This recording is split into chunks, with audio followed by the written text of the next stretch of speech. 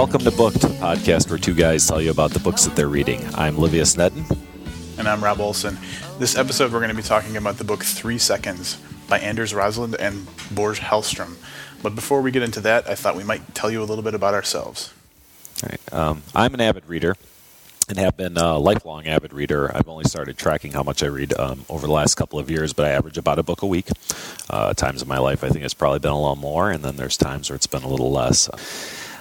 Very varied background in book tastes, from the horror of Clive Barker to Men's Adventure, Don Pendleton's The Executioner, Robert Crace Mysteries, and the wackiness of Chuck Palahniuk, and a whole slew of authors, many of whom I'm sure very few people have heard of. So I love a wide variety of books, and we're going to start talking about some of those books here. I always tell people this cute story from when I was a child about why I read so much and why I care about books. Is when I was a kid, the local library in my small town in Illinois had this thing where if you read a certain number of books, I can't remember the number, you'd get free tickets to a Cubs game. And so my parents thought it was a great idea. And during the summertime, I would always read all these books with the goal of getting these Cubs tickets. When we got so many Cubs tickets, we couldn't go to all the games. And now it's, over 20 years later. I don't like sports at all. I can't stand sports, but I read constantly. I read all the time. And so that goofy program worked way more than I ever expected it would. And now I read pretty much all the time. Much like Livius, I have kind of a variety of different types of books I like to read, from really mainstream stuff to the more obscure things, and everything from genres like noir. I recently read the Jim Thompson book, The Killer Inside Me, all the way up to goofy kind of humorous stuff like Christopher Moore with his books, the vampire books that take place in San Francisco, and smaller unknown authors like Peter Plate, a San Francisco author, and then some other lesser heard of people as well. So I kind of genre jump. I go all over the place, from books that almost no one's heard of to your mass market stuff. That's cool. Yeah, I just want to thank you for sharing that heartwarming story of literary prostitution and youngsters too. It was very heartwarming. So thank you for sharing that. That was kind of amusing. So yeah, it really was kind of being pimped out for free tickets. Yeah, it was I suspected at the time that my parents didn't really care as much about me reading as the free Cub games. Yeah, not having to pay for me to get into a Cub game. Well, you know what, and I've always been a big proponent. We've had this conversation many times when you're slamming, Stephanie Meyer and her books. But, anything that gets kids reading is just fantastic by me, and I don't care what, if it's Cubs tickets or crappy vampire stories or whatever. Anything that gets kids reading is fine by me. So, anyway, I guess we should get into the actual book. Sure. You want to start off? Sure. The book's called 3 Seconds. Rob gave you the near unpronounceable names of the two authors, who I will refer to as Rosalind and Hellstrom, because I'm not going to struggle over their first names. The two authors, co-authors of the book, are of Swedish descent. This book actually won the 2009 Best Crime Novel in Sweden, and the Great Readers Prize also in 2009, which is when it was released in Sweden. It was released here very recently in 2011, January. The authors, kind of interesting, something you don't hear about authors. They're co-authors. Mr. Rosalind is a lifelong journalist and served at different editors' posts and whatever throughout his career. Mr. Hellstrom is actually a reformed criminal, and Rob will tell you a little bit more about him. Yeah, from what I understand, after getting out of prison, Hellstrom co-founded an organization whose abbreviation is KRIS. I don't know the actual Swedish name for it, but translated in English it stands for Criminals Return to Society. And the way the two authors met, from what I read, which I want to do a little bit of a disclaimer that the information I have is just pretty much gleaned from the author website or reviews that the author linked to.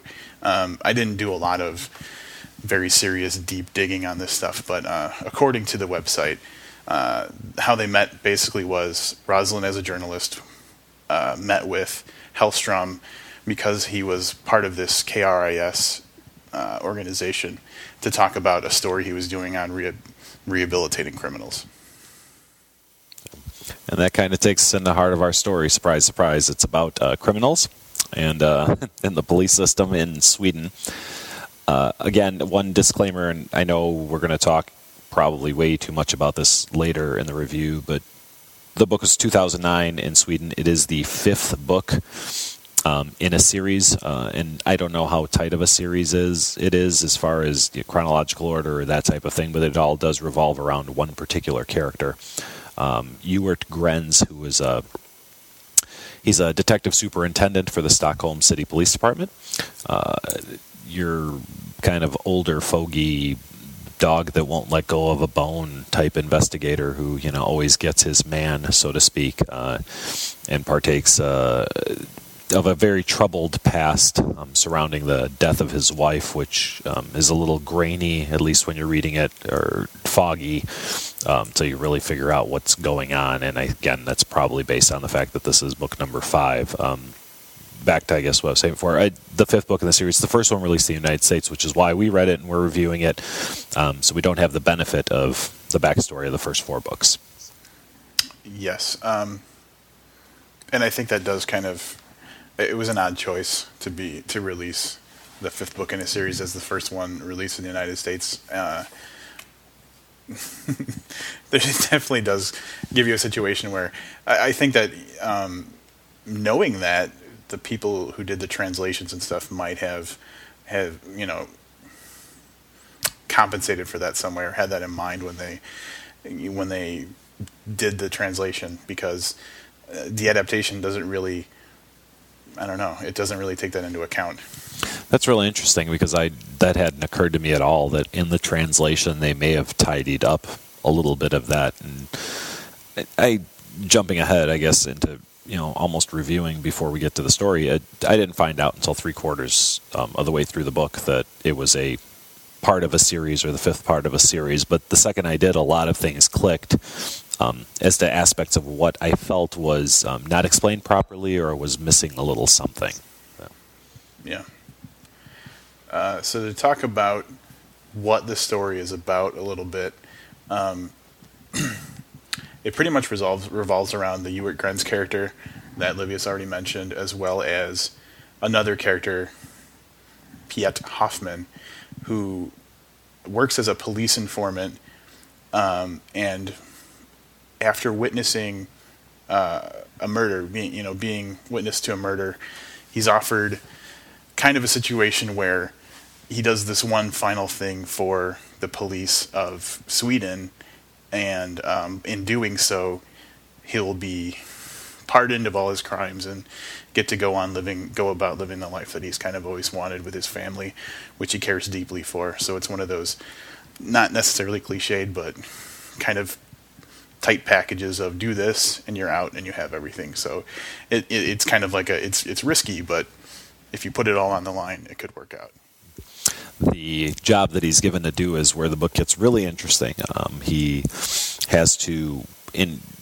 winds up committing a crime with the police knowledge. They arrest him and sentence him to, I believe it was 2 or 3 years in prison for a crime that he committed. While he's in prison, he is to set up the entire prison drug cartel, overthrow the current prison drug dealers, and set up the cartel in prison for his Polish mafia employers. And that's where the gist of the book, and where it becomes very interesting, is around his time spent in prison and how this plan kind of unfolds. And it essentially takes place. There's basically 2 settings. There's the parts of the book that take place on the streets of Stockholm and in the Stockholm police precincts and stuff like that. There's a couple little jaunts out to other countries, but nothing really substantial or really even worth mentioning. And then the majority of the book, and in my personal opinion, probably the most gratifying part of the book takes place actually in the Swedish prison system. So there's not a lot of really colorful scenery or descriptions of anything. It's pretty basic, urban settings, prison settings, and you really rely on the detail of what the characters are doing and the personality and the depth of the characters for a lot of your, I guess, scenery. An interesting note, it appears that Piet Hoffman and the book really, really revolves around him, and he is more of a central character than Ewart Grenz is, who is the series, the series main character. This is apparently the first book he's appeared in of Rosalind and Hellstrom, which is kind of interesting. The 5 books into a series, you make your book, and you write a book that's, I don't know, halfway, is that fair? Halfway around Piet Hoffman, maybe more. I mean, he definitely comes across as the central character in this, and the star, so to speak, Ewart Grenz, kind of takes a back seat to him. But I mean, I don't know, like, I'm probably going to make a reference that absolutely no one is going to understand, but and it's a really odd parallel because they're completely different genres and everything. But if you look at certain authors just do kind of crossovers as opposed to like a series. Like Christopher Moore is incredible at bringing characters into books from other books and stuff like that, where they might be one of the most well-known or recognized characters that he's written, but in the book that they're in, they're kind of a secondary or a tertiary role, against other characters who are more main that you've never heard of before. I guess it's not unprecedented, but it's an odd choice for I would think with crime fiction, that you would do a much more kind of, it wouldn't be so, like TV-ish, where, you do guest appearances and stuff. You would think it would be more consistent in pulling on that main character. Right, and that's kind of, and Piet Hoffman, in my opinion, is the best part of this book, and I don't know that this book would have, I don't think it would have won the 2009 Swedish Crime Novel of the Year award if it wasn't for the Piet Hoffman character, to be quite honest, or at least the storyline that involves him, and it has to be it's obviously a very central part of the story. One of their previous books did win some significant awards and was shortlisted for a couple of awards previously, but this was the only one that won the best crime novel of the year, which apparently is one of the biggest awards in Sweden that a book can get. So with that being said, we have a crime novel that involves quite some plotting and planning, and that's really the fun part of it. The other half of the novel being Ewart Grenz is completely in the dark, although very influential people in the Swedish government and police department are aware of what's going on. He's kind of left in the dark, and he's just trying to do his thing where he solves a murder, and that's the other half of the story. Right, and the Grenz character, I'd like to talk about a little bit.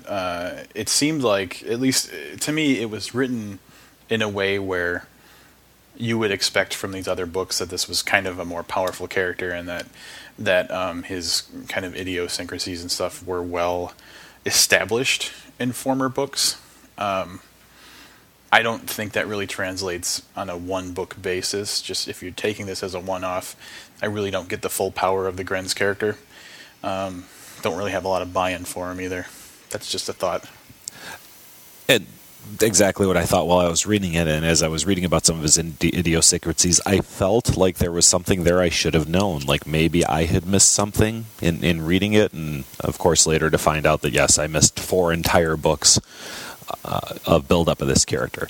So he does deal with some issues of losing a wife that he apparently cared about a lot. Heavy melodrama regarding his wife through this book, which may have not seemed as heavy had we have had backstory on it, but it did kind of hit you with a hammer in the loss of his wife and the melodrama that ensued from that in the Grenz character, which I didn't care for, but I might have cared for considerably more had I have had any affection for him. For sure. And then that kind of begs the question, how do we feel about other characters in the book? Obviously, we like Hoffman, and we like this little snapshot of who he is and what he does and everything. Other characters in the book, I again don't really have a huge amount of. I didn't really have a way to invest any kind of emotion in them. There was the Hoffman character. There was several other police detectives and stuff who assisted Grenz in the investigation. There was some, like you said, higher level people in the government. There was Hoffman's family. Again, Hoffman really had a very emotional tie to his wife and his kids, but they were so... the development was so thin for those characters that, I didn't feel what Hoffman felt for his family. I felt like they were, like a picture on a wall as opposed to something that you could kind of pick up and hold. The other character that this causes kind of a rift with as far as jumping in is there's what could have been a very interesting story with Ewart Grenz and Lars Aggestam, who is a government prosecutor that Grenz has a terrible relationship with, and they can hardly stand each other. That, again, felt like there was something missing, and that could have been a relationship, and those scenes with them and him could have been really good if I had a backstory and would understand why they really couldn't stand each other. And again, the book suffers from that as well. So it does a lot. So far, one of the biggest problems is that we didn't read the other books. So I can imagine that hitting the scene in the United States as is, I think that a lot of people could probably hit the same problem. When you look at other books in a series, and I've been thinking about this a little bit, Dan Brown has his recurring character whose name eludes me now, but the character from The Da Vinci Code and Angels and Demons. I believe his name is Tom Hanks. Yes, Tom Hanks. So even if you were to see the, I'm sure soon to be out third Tom Hanks movie by Dan Brown, there really doesn't need to be a backstory. They give it to you all in one snapshot. He's this cryptologist or whatever it is that he does, and that's all you really need to know to get into the story. And you can jump on second book, third book. As a matter of fact, I'm sure 90% of people read the Da Vinci Code, which was the second book before Angels and Demons, and I don't think anybody missed one thing from that. Sadly, 3 Seconds suffers from the lack of the previous 4 books. So I said we'd talk about that a little bit, and pretty sure that's all we've talked about so far. It's a pretty big deal that we're jumping on mid story, or maybe even late in the story, depending on how many more they do. Right. So what do you want to talk about next? You want to talk about well, let's talk about the obvious, which I think is where you might have been going with this. Everything you see compares this book to Stieg Larsson, the other Swedish, or I should say, I'm sorry, not the other, because this isn't a sensation yet, and quite honestly, I don't think it's going to be. The Swedish sensation, Stieg Larsson, the Millennium series, for those of you who don't know, more commonly known as the girl with books, the girl with the dragon tattoo, the girl who played with fire, and the girl who kicked the hornet's nest. Parallels have been made between them, and both being Swedish crime novels. What do you think as far as parallels between the two? I honestly think that it starts and stops right there. Both, I'm assuming the whole series of Grenz books are Swedish crime. So both series are from Sweden. Both are crime. And really, honestly, that's about it. I think that there's kind of a level of detail and like the methodically kind of constructed story is kind of similar. The way that they construct the Hoffman aspects of the book really kind of made me think of how detailed they got into the Millennium books about the things that were going on in that with, I'm going to forget the main character's name. And I'm not going to help you with that. Surprise, surprise. Anyway, that level of detail kind of harkens back, and it might just be the way that Swedish people write, I don't know, but otherwise, that's really the only thing that I can draw. Like you said, they're Swedish crime, and that's pretty much it. Mikael Blomkvist. That's right. Which took me a minute. I wasn't purposely withholding that for you. My memory for names is so bad. The fact that I pulled it out of somewhere is kind of amazing. yeah, I don't think we're going to see a sequel or a prequel to 3 Seconds, to be honest. Although the reviews on Amazon, and we'll get into kind of reviewing it ourselves here and giving it some stars, hopefully, in a few minutes, but 4.5 stars on Amazon from not a ton of people, but I mean, it's still pretty significant. So I think that a lot of people really held on to the great unfolding of the prison story, which was the middle of the book. But I think, and from what I read in some other reviews, a lot of other people said the same thing, that it was kind of lacking a little something. Yeah. Do you want to kind of go into an individual wrap-up? Each of us can talk about what we liked and what we didn't like, and then kind of give it an overall score? Or do you want to talk more about individual pieces of it still? Nope. I think I'm ready to give it the whole shebang here real quickly. I thought the book started out... Oh, let me say one more thing about translation. And again, I can't fault... And all the stuff that I say and have said throughout this thing, I can't necessarily fault the authors. I don't know what hand they had in bringing their book here. I'm assuming probably none. Their publishing company probably sold the rights to it to be brought to the United States. So again, I'm very hesitant on slamming the authors, so I'm going to go with this.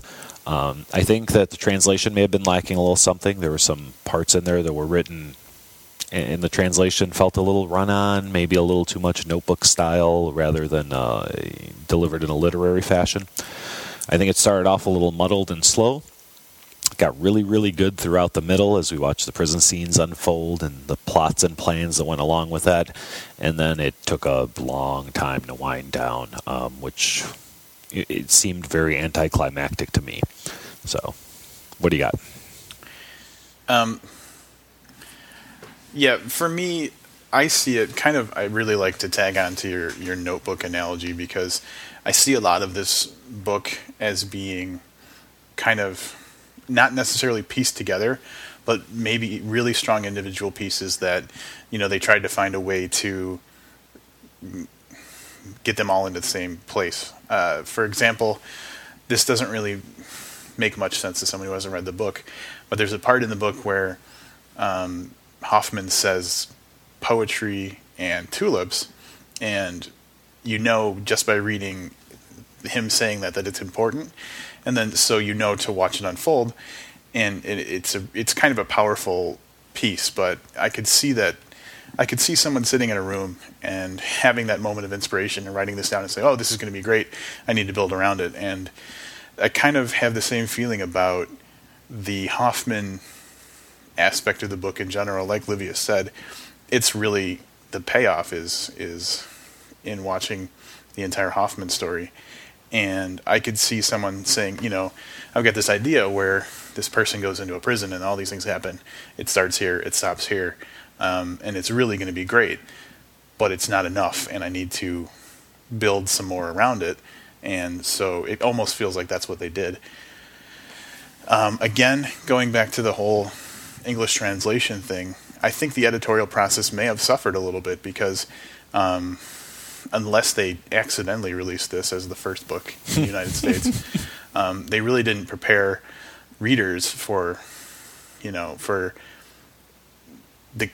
lack of character development. So I think that it suffered a little bit in that way as well. I mean, overall, the gem of the entire book is the Hoffman story. Is it good enough to read just for that? I guess that depends on your standards. I probably would, but I don't know. The rest of it is just not developed enough to really get my buy-in.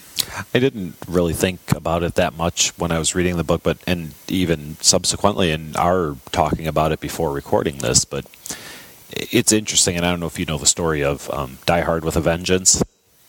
Which was the third John McClane story, that was submitted to the movie companies as an independent story. That this cop gets trapped in this puzzle playing game, blah, blah, blah, and, hijinks ensue. And somebody said, boy, we can get Bruce Willis and make this a John McClane story. And now listening to you say that, it almost leads me to believe, like, maybe you're right. Maybe they had the Piet Hoffman story, and they said, hey, how we get people to read this is we throw Ewart Grenz in there, and that is going to kind of almost wrap up my whole opinion on the book now that I've thought about it. Was, well, from what you said, that's kind of what it led in. I think you might be correct on that they did come up with Piet Hoffman, and they thought, well, people have read the other 4 books, so we could take the Uric Grenz name and slap it on here and and have an instant fan base for a book that's really not about Uric Grenz. Wow, so 3 seconds is the Die Hard with a Vengeance of the Grenz series. Yes, and it took me 3 seconds to come up with that synopsis after I heard you explain it so eloquently. All right, well, I don't know if we're doing a numbering or a starring system, but if you wanted to do it something out of 5, what would you give it? I'm going to have to go with 3. Again, could have been 3.5, maybe even 4. Some of that might have been lost in translation, and obviously the thing we talked about repeatedly, no backstory. And there really needed to be a rewriting of this book, I think, if you're going to release it solo, or they should have released them in order. So I'm going to go with 3 stars. I also am going to go with a 3 for similar reasons. I think that I can't fault the story as much as the execution. Well, I can fault some parts of the story. If I were to rate Hoffman on his own, I would probably give it a higher rank. But as an overall book, I'm going to go with 3. And to be honest, that's still a good number out of 5. It's not that bad. It was not enough to just blow my mind. But that Hoffman piece was good. It was good. Yeah, I think that fans of the show Prison Break might enjoy this. Fans of perhaps Oz and anything that's taken place inside the prison system. One thing we really didn't touch on, and it's something that was important to the author, so I'm just going to say this pretty quickly, but there's a lot of sociopolitical commentary in that book too that might interest some people as far as what becomes acceptable for the police to do to let one criminal go in order to catch another criminal, or to knowingly know that you're letting a criminal do his thing, but because he helps you to look the other way. So there might be some fans of, I don't know, police politics or whatever you'd call it, that might find this book a little more engaging than we did, just because I don't think either one of us are really, fans of that type of thing. I'm going to night school for my criminal justice degree. Thank you. Okay. No, I'm glad that you mentioned that, because I think it is really important. Obviously, because they put so much information in the end piece of the book about facts about the crime system in Sweden and stuff, it's obvious that they are passionate about the social and political issues surrounding crime and criminals in Sweden, and this is probably one of their best venues for getting information out there is through popular fiction, and more power to them for using that as their medium for getting their message out. Okay, anything else you're into right now you want to plug before we get on to our next book? Not off the top of my head. Let's just roll right into, why don't you tell everybody what we're going to be reading next? All right, the next book, and you may think us idiots, is The Mozart Conspiracy. American release of a British book and number 2 in the series, because we didn't learn our lesson the first time around. So Scott Mariani is the author. Mozart Conspiracy is the story. I'm not going to go into too much of it, or we won't actually need to have a podcast for it if we talk about it too much. But it's a centuries-old mystery surrounding the composer Mozart and this action-adventure hero who is investigating it. Yeah, I could even read. The website's got a nice little blurb if you think Sure. if it's appropriate. Yep. Who really murdered Wolfgang Amadeus Mozart in 1790s Vienna? Was he poisoned by a jealous rival composer? Was he killed for breaking the Freemasons' code of silence? Or was a shadowy historical order somehow involved in his death? Was the bizarre and brutal murder of pianist Oliver Llewellyn 2 centuries later somehow connected? These are the questions facing troubled former SAS soldier Ben Hope in a breathless quest to find the killers of his friend Oliver. At the center of the mystery lies an old letter, rediscovered after many years, which may or may not have been written by Mozart himself. From the city of Oxford to Ravenna, Venice, Vienna, and the snowy mountains of Slovenia, Ben and his old flame, the world-famous opera singer Leigh Llewellyn, must race across Europe to uncover the truth and stay one step ahead of a determined group of killers bent on erasing all trace of the Mozart Conspiracy. I'm going to go out on a limb, and every question that blurb asked, I'm going to go with the answer is yes. Yeah. Have you had a chance to start this yet? Have you looked at it at all? Yes. I'm maybe 10% of the way through it, and it's everything it promises from the blurb. some other things I'd read about it, and not reviews. At the time we started reading this, there actually weren't any reviews available for it. It's a combination of Dan Brown's Da Vinci Code and James Bond, which is what one of the teasers was for it. And I can say that being through just a little bit of it, that's exactly what it's turning out to be. So we'll find out in the coming weeks here what we think about Ben Hope and the Mozart Conspiracy. All right. Do you want to plug how to contact us? I would love to do that. You can follow us on Twitter at Booked Podcast on Twitter. It's bookedpodcast@gmail.com if you want to shoot us an email, and the WordPress is bookedpodcast.wordpress.com. We also have a Goodreads account. Oh, we do. Which actually has nothing on it yet, but if you wanted to check us out there, the username is Booked Podcast. And there you go. So until next time, this is Livius Nedden. And I'm Rob Olson. Keep reading.